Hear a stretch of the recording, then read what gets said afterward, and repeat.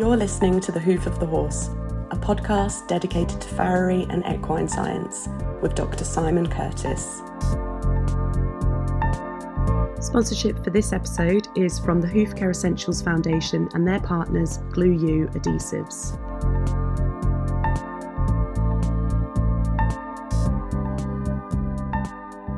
I was really keen to go down and see Ben Benson for this latest podcast because he'd recently returned from the Tokyo Olympics, where, as you will learn, he was head farrier for the third time, quite an achievement for a farrier.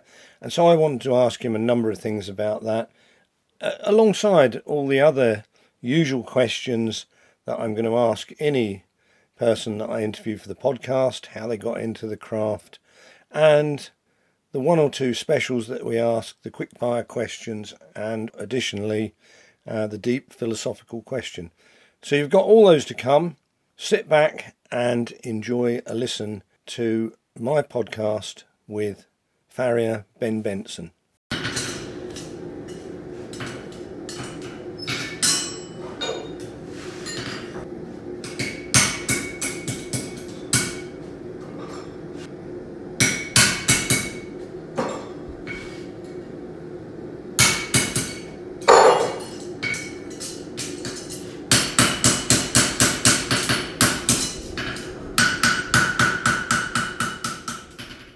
I've come down to speak to Ben Benson in a really beautiful part of the UK called the Cotswolds, right in the centre of Britain. And I've spent a day with him shoeing, and now we're doing a podcast. Thanks for agreeing to this, Ben. You're very welcome.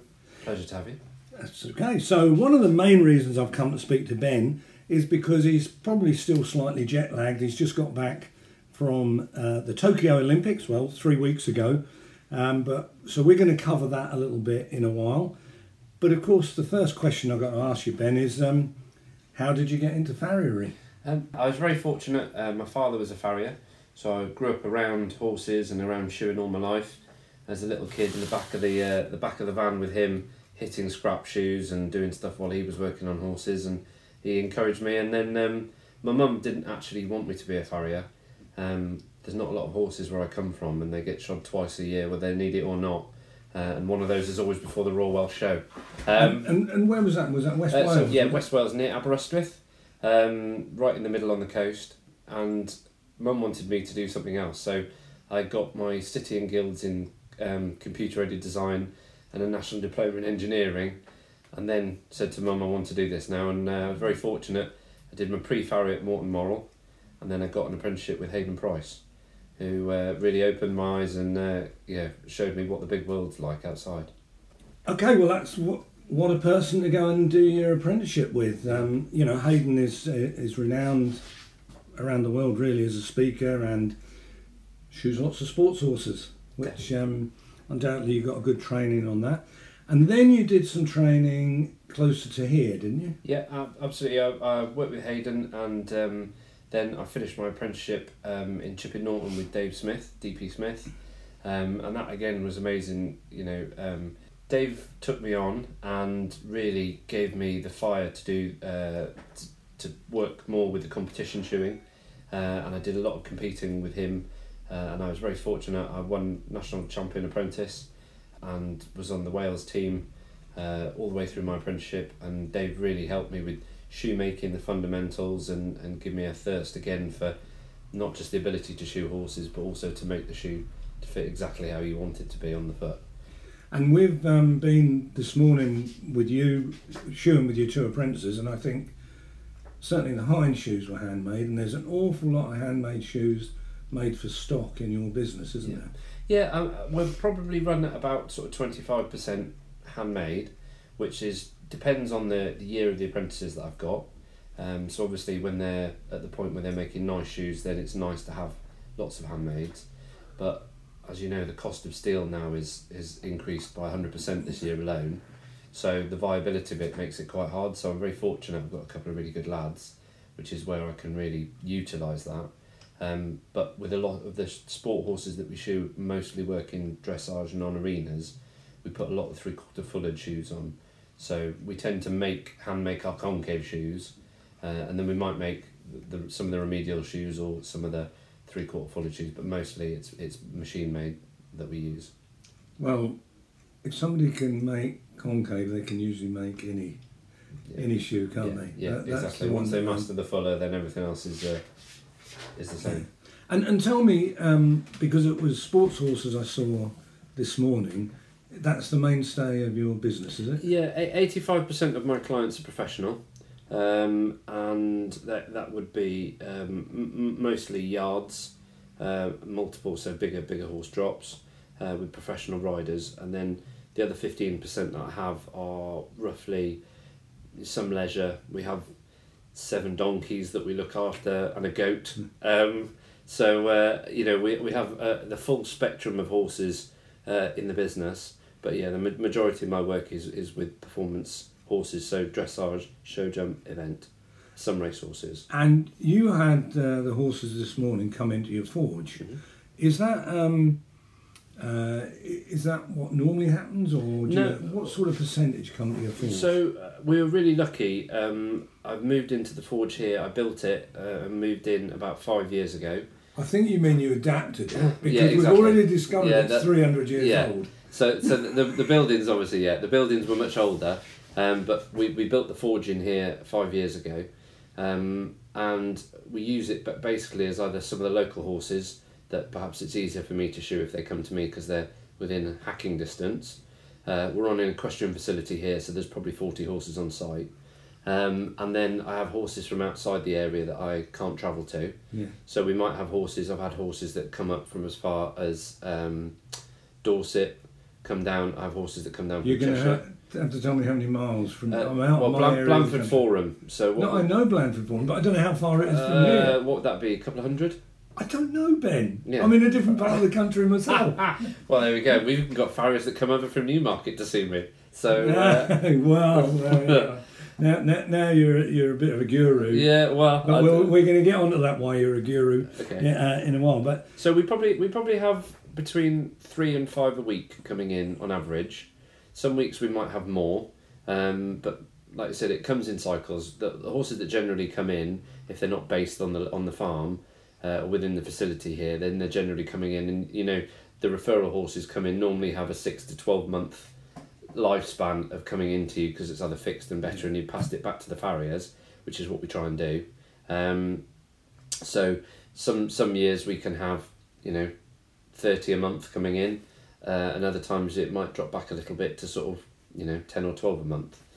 Well, you have this marvellous facility. What I loved about it is, yes, it's an old building of maybe up to 300 years old, but it's so beautifully lit. It's got a good floor. It's all safe. It's because we knew you were coming, so that's why it smells of paint, and all the grass is freshly cut for you, Simon. So I wanted to use that. Wow. Yeah, this must be like when you go anywhere normally. Oh yeah, and they put a new loo seat on as well. Yeah, you saw that too. So, all right. What I want to do is get into the Olympic thing a little bit. So, how many Olympics have you been to? So this was my third Olympics. Okay, so third Olympics, yeah. London, Rio, and Tokyo. Now Tokyo. Yeah. And has your job changed in that time? No, I was very fortunate. So in London and Rio, in London I was the head farrier for the Paralympics, and I was effectively 2IC for Jim. Jim Blurton, sorry. Okay. So Jim and I pretty much set the department up between us. We ran it quite differently to other Olympics previous that have been our farrier nominated, and he's looked after the whole event with a couple of assistants. We had much more volunteer involvement, but farriers obviously work individually, so we had to sort of put operating procedures together, which sounds silly, but actually we had to put structure in place, and we have a basic, which is you're there in a first aid capacity on every arena, but then also if a horse is lame or there is a problem, then how you can help and support it and act as a referral. So we had to put all these things in place. So I'd like to think we did a pretty good job in London. And then we invited back to Rio, Yeah. and then obviously I was fortunate enough to be given a call for Tokyo. So just to clarify, you're working for the Olympic Committee. Correct. Yes. So we're not assigned to. Olympic Committee, I So should say. so we're not assigned to a team. Every Olympics there is a human hospital, and at the equestrian side there is an equestrian hospital. So I was the head farrier for the equestrian hospital for the Olympic venue. So we are there to support any team that has a problem. In Tokyo, there are about 5 teams took their own farriers. Normally, there's about 10, and you act as either the first team farrier if they don't have a team farrier. So, a country like, for example, Venezuela might turn up with 2 or 3 horses. They don't have those facilities, so you then become their team farrier, and then we also act as a second referral farrier should a team farrier have a question or board. How many other farriers are there under you? So we pretty much have about 20 that come in, sometimes a little more, sometimes a little less. The big thing is obviously because the IOC is run as any big organisation does, it has to have shifts, and the working day is quite long with horses, so it's normally broken into two shifts, which is why you have so many people in. So you would have 5 arenas running at any one time, plus a couple of other places that there might be horses grazing or and in the forge as well. So you can have 5 or 6 locations that need people to be at. So where there's an FEI steward, there's always a vet and there's always a farrier. Okay. And then you've got 2 shifts. So 10 people seems like a lot, but actually they can be swallowed up in a venue that size. Plus then you've got 2 shifts that you need to have people in. It's not fair to have them in for too long. You obviously like doing it, otherwise you wouldn't. I find it a challenge. I think that's the thing. I think you're in the most amazing part of the world. You see the most amazing horses in the world doing the most amazing sport, and you've got a front row ticket for it. Plus as well, it's a bit of an adrenaline thing when you do get asked to do something or you do have to do something. It's like the ultimate test, and you're not there necessarily to be in the front row and be high-fiving with everyone, but it's that quiet knowledge that you were part of that team that went on to, or that horse that competed and completed even, you know. And of course there's been a couple of things come out of the Olympics. There was a horse that suffered laminitis, and I understand you have to be professional about it, but did you have any knowledge of this, any involvement? Yeah. So I was involved an early part in it, which was really good. You know, the owner recognised there was something not quite right, and it was, to be fair, it was a great exercise in how we all work together professionally, and we were able to help identify the problem and then identify what we needed to do. And I'm really glad to say that the horse was supported from the start of it. We, identified the areas that we needed to help the owner and the rider and the horse with. And the greatest part of it is not many horses, so we were able to identify quite quickly what the problem was and put things in place and put the support in. And I think the greatest achievement is there's not many horses that can go down with laminitis that manage to fly a fortnight later. So we were able to support the horse and give the horse enough cover and help to get it back on that plane, and it travelled safely back to Germany, and now it's in the best of care, and I'm sure we'll make a full recovery. Well, that's great news. The other thing that I picked up on from the outside was that originally I saw on social media that the Swedish team competed barefoot. They did. They did compete barefoot, and yet the pictures I saw had glue on the feet.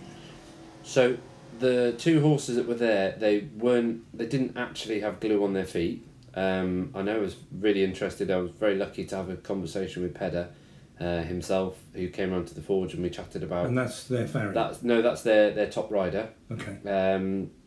And he was silver in the individual, and it was really interesting because he said that for him, he does put glue on their feet. He effectively builds a plastic horseshoe on their foot in order to protect their foot as much as he can.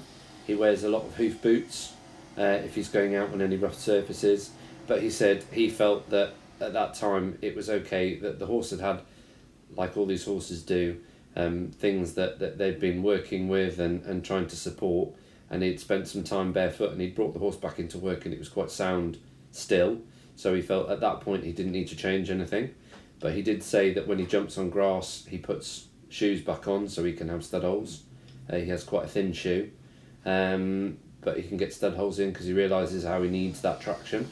But ultimately he did admit as well also that the reason he was able to be there barefoot was because it was a flat surface, it was a soft surface, and the horse was able to walk everywhere on rubber matting, so it never really touched concrete or tarmac, and that's how he was able to maintain that horse being barefoot. But I saw pictures of a Swedish horse, and it definitely had polymer urethane glue rim rebuild, or a synthetic shoe, if you want to call it that. Was it there? Because I looked at both horses and I didn't see a... Okay. Maybe they... you can't say this on the thing. Well, don't say it, Ben. We're going to keep editing this. Don't say it. All right. So we'll leave that. All right, what was your daily routine then as the head farrier there? So daily routine, we'd get picked up from the hotel about 4:30. We'd wake up at 4:30, and then we'd get picked up at about 10 to 5. Then we'd get the bus in, take about 30 minutes, and then we would be on the venue then. Arenas would open, stables would open at 6 a.m. They'd be open then for horses to be exercised and worked and grazed, etc., till about midday. Then everything closes because it gets really hot, and then that's generally the bit where if there's a problem or anything's arisen that they've spent a day and a night staring at and it hasn't got any better, then normally they ask you then when they can't avoid it anymore. So we generally find that people, if there's a shoe that's come off or nails that have risen or a split or a crack or a shoe's moved or something like that, then we do it in the lunchtime, and then everything would reopen then at about 4:30, 5 o'clock, and then everything would shut. Stables would shut then at 10 p.m, and then we'd normally finish our shift at go and have some sushi. Or? Well, no. Unfortunately, we were all in quarantine for the first 14 days, so you were limited to venue or your hotel room. So there was food available, obviously on site, but it wasn't as the good sushi that we were all looking forward to in Tokyo. So yeah, we were very fortunate to. And how long were you there for? So I was there for 3.5 weeks, okay. But I did 2 weeks at the test event before in 19, but this time it was 3.5 weeks. Okay, well you mentioned about how hot it was, and I was going to ask you about the climate and what the weather was like there, and did it have any effect upon the hooves especially? Yeah, definitely. It had a huge effect. So a lot of horses that went over, it was so humid that a lot of the feet really struggled with it at the start. We were fortunate we didn't have many problems in the competition itself, because we were able to actually, when people came over, there was such a change in the humidity and the temperature that a lot of feet instantly shrunk. So we had a lot more risen clenches and cracks and splits appear. So we were doing a lot of rebuilding with glue. I mean, obviously, the thing is, at an event like that, we're not there to change things.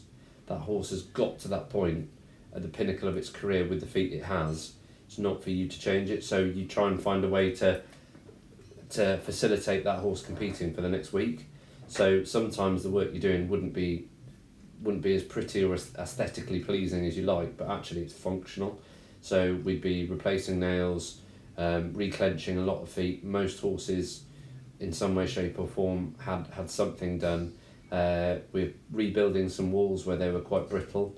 A lot of horses that went over with leather pads on their feet had to be cut out and changed, because the temperature that the surface was at in the middle of the day could be near sort of 38, 40 degrees. So the horse working on that for half an hour meant that when the horse came back in, it was then standing on rubber matting. So a lot of the time, a lot of the pads really shrunk, and any packing under that as well was really affected. So horses with some of the frog matrix and stuff like that, we found that was balling up quite a bit. So we were cutting quite a few pads out. And let me just say, for those that don't deal in Celsius but deal in Fahrenheit, I think 38 to 40 is about 105, 110 degrees Fahrenheit, the surface. So it's pretty warm. Yeah, you couldn't really hold the shoes when they first came back in. You wouldn't really want to keep hold of it, which says a lot, when you think about it. And certainly the ambient temperature there was quite considerable. If you left a bucket of water out overnight, at 8 o'clock in the morning, that water would be about 22 degrees. Okay. Which is about 75 Fahrenheit. Yeah. Just to show that I can... Still do it. I can translate, yeah. So okay, the surface was hot, but were the surfaces different that the horses worked on in the arenas and the cross-country? Did that have any effect? So I think, yes. I think a lot of the riders found the surface there quite firm. And certainly, from my own memory from walking around at London and Rio, it felt on the firm side, even to the surfaces that a lot of my horses work on over here. It was, a lot of the time with surfaces, they use the sand that is found in that country, whereas in Tokyo, they'd actually imported the sand from the Netherlands, the surface, and it was actually quite firm, and there wasn't much cut in it. So when you walked across it, one of the big indicators I found straight away was you didn't see many hoof prints. You'd see, the side of the hoof where it had gouged in, or a horse had come on a corner, or a toe had driven into the surface slightly, but there weren't any hoof prints. And the jumpers quite liked it because obviously it gave a real firm takeoff. Yeah. But from the dressage and the eventing point of view, I think it was quite hard on them at times. The cross country, out in that part in Tokyo, they don't actually have grass like we have. So actually the whole cross country course was built on a reclaimed rubbish dump, and over the last 7 or 8 years they've landscaped it and shaped it, and then they completely laid turf which was grown. It was either grown abroad or it was grown in a greenhouse, and they laid a specific grass all around the equestrian venue and the cross country course so that they could run the horses on it. And did that cut up or slip? Do you know what? It rode beautifully on the cross country. It was really, considering how hot it was, there was a lot of watering that went on. And I know, like on the cross country course, obviously with the grass, it was being watered 3 or 4 times a day. But the surface on the man-made surface in the equestrian venue, they were putting 20 mil of water on that a day, just to keep the. You're really testing me out here. That's 3/4 of an inch, isn't it? Yeah, pretty much. Yeah, which when you think of the size of the area, yeah, to get 20 mil, it's a hell of a lot of water, isn't it? Yeah. Okay, so so are you going to the Paris Olympics? Do you know? I don't. Paris, like with every Olympics, the following Olympics always comes around and discusses things with you, and we've had chats, so you never really know. I mean, and that's only in 3 years' time, isn't it? Exactly. Yeah, exactly. They're maintaining their course of aiming for 2024. I don't know. I mean, the one thing I'd say is I think 3 Olympics I've had a great time at each, and each one's been a. Well, would you like to go? Because I'll put a word in for you. I don't know. Is the honest answer. I think it's each one's different. And I think when you start discussing things with the organising committee, you get a feel for how it is. I've had an opportunity to perhaps look at working, with different teams here and there. But I've always enjoyed working for the commissions because when you're with a team, if the team's having a great time, it's an amazing place to be. But if the team's having a bad run, then it's a real pressure cooker to be in. Yeah. And the fortunate part is where we're doing it. If anyone, we're neutral, so we're always having a good time, and it's a great place to be. A lot of the farriers come to the forge. It's like the farriers' common room. They'll get a chance to have a cup of tea, a chat, a moan, and talk shoeing, which is. It's what we all want, isn't it? Well, when the when the Olympics were in London, 2012, the Worshipful Company of Farriers struck some medals and certificates for every farrier, because we reckon that the horses and the riders get enough glory. Yeah. But we wanted the farriers. It was a great gesture. A lot of the international guys were blown away with that. Yeah. It was a really nice. And I still have mine now. I still have my certificate and my medal. Yeah. No, I thought it was a good thing to do. It was a lovely gesture. And it was a good party. It was really good. Which was more interesting to me because I was never going to get one of the medals or the certificates, so I was interested in the party. So we don't really know about Paris, but I should think 3 weeks after going through all that and getting back and trying to catch up with your business, you're probably not thinking that way anyway, but give it another year then. Yeah, and you exactly. might be That thinking itch might about, need scratching. Yeah. So I'm going to ask you some quick fire questions, and I don't want you dallying over these. Go for it. Prevaricating. No, we'll go straight from the All hip. right. Grey or chestnut? Grey. Loop knife or straight knife? Depends what make, but generally I'd say loop.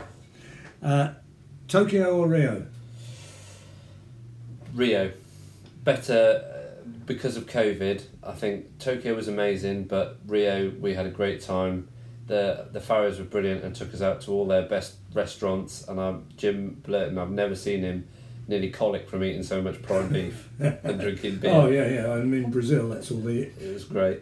Beef and black beans or something. Yeah. And final one.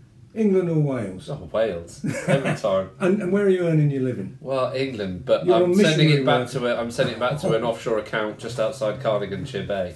Yeah, I bet. Yeah. And you've got a Welsh apprentice, haven't you? Yes, yeah, One absolutely. of your two lads. So, Yeah.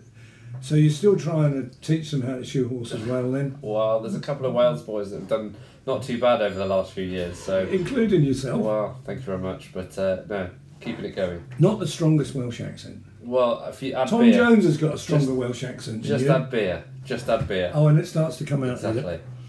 So now I know that there's other sides to your life, and one of them is shooting. Yes. And you've got a new Labrador pup, I have, yes. which is within a few days. Yeah, of yours. Yeah, the same age as my Labrador pup. So There we are. so a lot of work to be done, but at the moment they're great fun. And Oh, brilliant. It's so much fun. And Yeah. like at the end of a long day, you come home tired and knackered, but you find yourself smiling and playing. And yeah, she's a real delight. yeah, well, she's lovely, and I'll see if I can put up a picture of us with you holding her Oh, definitely, yeah. in your forge, because she wanted to come in the forge, probably because she thought there was some food there. 100%. But that's Labradors for you. And so you game shoot Yeah. and Yeah, stalk. Do a lot of stalking and a lot of shotgun game shooting. Yeah, and a bit of clay pigeon in the summer to fill the gap in between. well, I do a bit of clay and a little bit of game, and I would have to say I have been stalking deer twice, and I did get one on each time, but rifle shooting is not my thing. Oh, it's a different game, isn't it? Yeah, it's just they both go bang and you put one on the Yeah. shoulder, but it's different type of shooting altogether. Totally, Yeah. totally. But I'm glad you do that because you're always so busy and we all need something else Oh, yeah. to do. But you're also a great supporter of our association, Yeah. BFBA, British Farriers and Blacksmiths Association. And I know we met up today at your forge and you'd had to rush back from having a look at the site for the Farrier Focus, so Yeah. takes time away from your business as well. It does, and if it wasn't for the fact that I've got a very supportive partner and she's amazing at giving me, the space to be able to do the Zoom calls and the meetings and nip off for this and that. The guys are really understanding when we have 27 phone calls a week that come in about something. It is a huge commitment, but it's something I'm really passionate and I believe in. And I'm told, God willing, Yep. you will be president I hope next so. year. Yeah, exactly. Yeah, so I've been really fortunate to be vice president this last 2 years now, or the 18 months since our AGM. So yeah, all being well in May.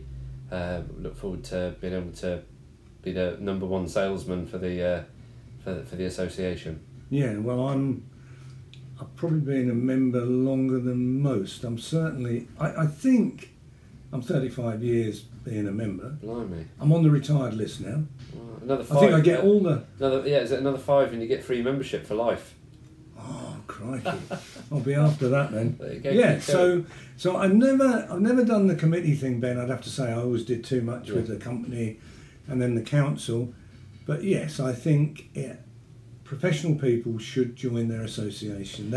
I know associations, and I can tell you this as somebody who's going to be president, because you don't need me to tell you it, can drive you crazy, can't they? But nevertheless, we have to support, and standing on the outside booing is not what we should be doing. We should be on the inside fighting our corner, shouldn't we? Exactly. I think the one thing the association's taught me is that actually, you know, it absolutely has a place, and it's about being relevant. And I think when we've got involved in things and we've helped show farriers how they can do things better, how they can be supported, certainly when COVID came, a lot of farriers then realised how relevant we were. And I think the one thing is, you know, we don't have any power as such, like the registration council. We can't change the exams like the company, but what we can do is we can help farriers to work better and give them the support that they don't get. Farriers work on their own, out of their vehicles, they're a one-man band, and they don't have anyone there to help support them in times of hardship. But equally, there are opportunities where we can put things on, like social events, like Focus, that actually give us quite a big boost. You know, when we get there and we see friends that we haven't seen for a while and do all those things and learn. And I think that's the one thing I'm really passionate about going forward, is encouraging farriers to become more professional and develop our industry, you know, get them to understand how good they are and how actually learning new things is a good thing, and help the industry move forward, you know. Well, I went to the Farrier Focus before COVID, so The last 2019.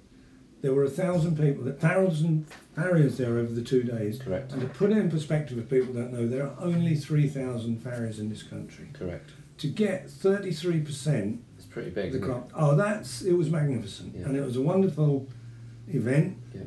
And I know, I think we had 58 exhibitors. yeah, So you think of how many businesses there are in farriery, yeah. and you know, No, it was pretty it much was nearly great. 100%. I was there the 2 days, which Yeah. nearly killed me. Yeah. But That was probably just the bar bill. I usually find somebody. Yeah, behind the there we time, go. Ben. An apprentice somewhere that owes you. But you know, I'm looking forward to this one. You know, as I say, today you were up there trying to organise it a bit belatedly, and we're not quite sure how it will go. But whatever you do is going to be appreciated. And you said about when COVID came into this country, I think everybody. It's true what you said. It's easy for you to say it as vice president, but our association acted so quick. You spoke to government, didn't you? It was allowed that farriers were seen as a Profession. So well, yeah, but as a profession that needed to go out and do their work from an animal welfare point of view, because the vets for a while were shut down, weren't they? Yeah, but the farriers weren't. Vets spent 3 or 4 months still just working on emergency own. I mean, to give them their dues, it was the Farriers Registration Council that had the direct communication with Gov. However, what we did as an association is we put the guidance together with the Horse Council, which is effectively what DEFRA do their soundboarding and work. We have to translate DEFRA. So basically, the government Department of Farming and Agriculture, which obviously covers a question and everything. But the Horse Council is effectively their equine think tank. Yeah. So every organisation is involved within equestrianism, has an ability to be there. I got the association a seat about 3 years ago, and it like I said, it clicked, and we were able to have a really good meeting, and we got the CEO of World Horse Welfare, and Red Wings, and the Horse Trust, and the chairman of the council, who's also the chairman of Beaver at the time, and we managed to produce this guidance, which pretty much was stamped and sent out straight away. Yeah, I think all of us were, as a member of the association, we were impressed of how quickly you acted and how well you acted for the craft. So it was a great advert for our association. Thank you very much. Yeah. Now, you also, and you'll have to tell me whether you just stepped down from it, but I know you was on the Farriers Registration Council, so I can share the pain with you. Yeah, yeah, exactly. I came off that in May, just after May. I'd done 4 years as the elected representative on behalf of the association, and it was amazing to be part of. Got to see a huge change in the council, in its ability to look forward. David Hall did a great job as chairman, and put so many good things in place, and got so many good ideas and good people round the table. It was a tough time. We obviously saw the registration fees and things like that change, which rightly or wrongly, with being recognised as a profession, which kept us working when COVID and everyone else was shut down, by the fact that we showed our professional requirement to be out there, comes at a cost, and the things that go hand in hand with that, whilst they're a bitter pill to swallow at times, actually, if you put the boot on the other foot and you were employing someone to come in and do something, you'd want them to have that level of regulation. It was a real hard one, but I must admit I've learned so much that came out of that, and I was really impressed. Well, people often use the term a thankless task, but I know that being on the council is one role that, the association looks after its members, the Worshipful Company of Farriers looks after the standards and exams, but the policeman is the FRC, is the one. You're never really going to get many pats on the back. No, you're not. And the sad thing is, people don't realise how much the farriers on that committee actually do. It's not a cakewalk for stuff. There's a huge amount of reading. There's a huge amount of discussion that goes into things, and quite often it's not the first tier consequence, which is the reason why we've done something. It's the long game that you have to think about when you're making these sort of policy decisions. And I learned a huge amount from it, which I'm really grateful for, but I'm also at the same time quite grateful to only have one thing to worry about now, because you can end up spending a lot of time doing a lot of things for free. Yeah, those of us that put our head above the parapet tend to do that, but it's great that you are doing it, Ben. Thank you. So I turn now to the deep philosophical question, which I ask anybody I'm interviewing for this podcast. So my question to you is, what is the most important thing that you've learned in life? To do the right thing. Give us an example of that. I think it's one of those things without finding one thing, sometimes the right thing is not the right thing for you, but it's the right thing for anyone looking in on that situation. I always encourage my apprentices, being professional, being honest, it's do the right thing. If someone, if you've messed up, put your hand up, deal with it, take things front on, be in charge of the bad news, and doing the right thing. Sometimes it's hard when you've got an owner that doesn't want you to be so honest, or doesn't want you to say what you need to say, but ultimately, have the courage of your conviction and doing the right thing, as I think generally in the long term gives you that level of reputation. And I think that's reputations take years to build, seconds to lose. Yeah.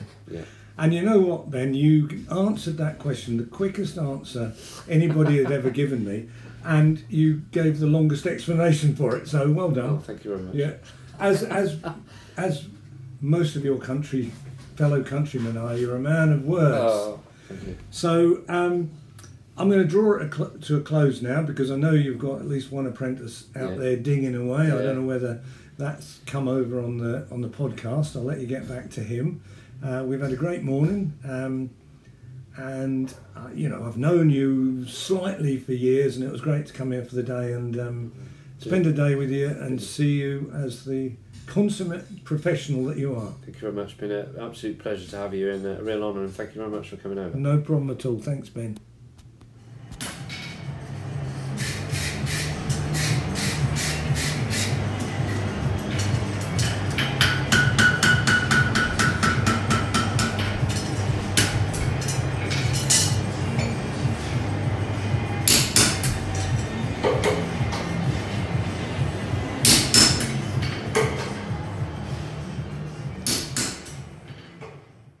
This podcast was sponsored by Stromsholm UK, and we're grateful to them for doing that.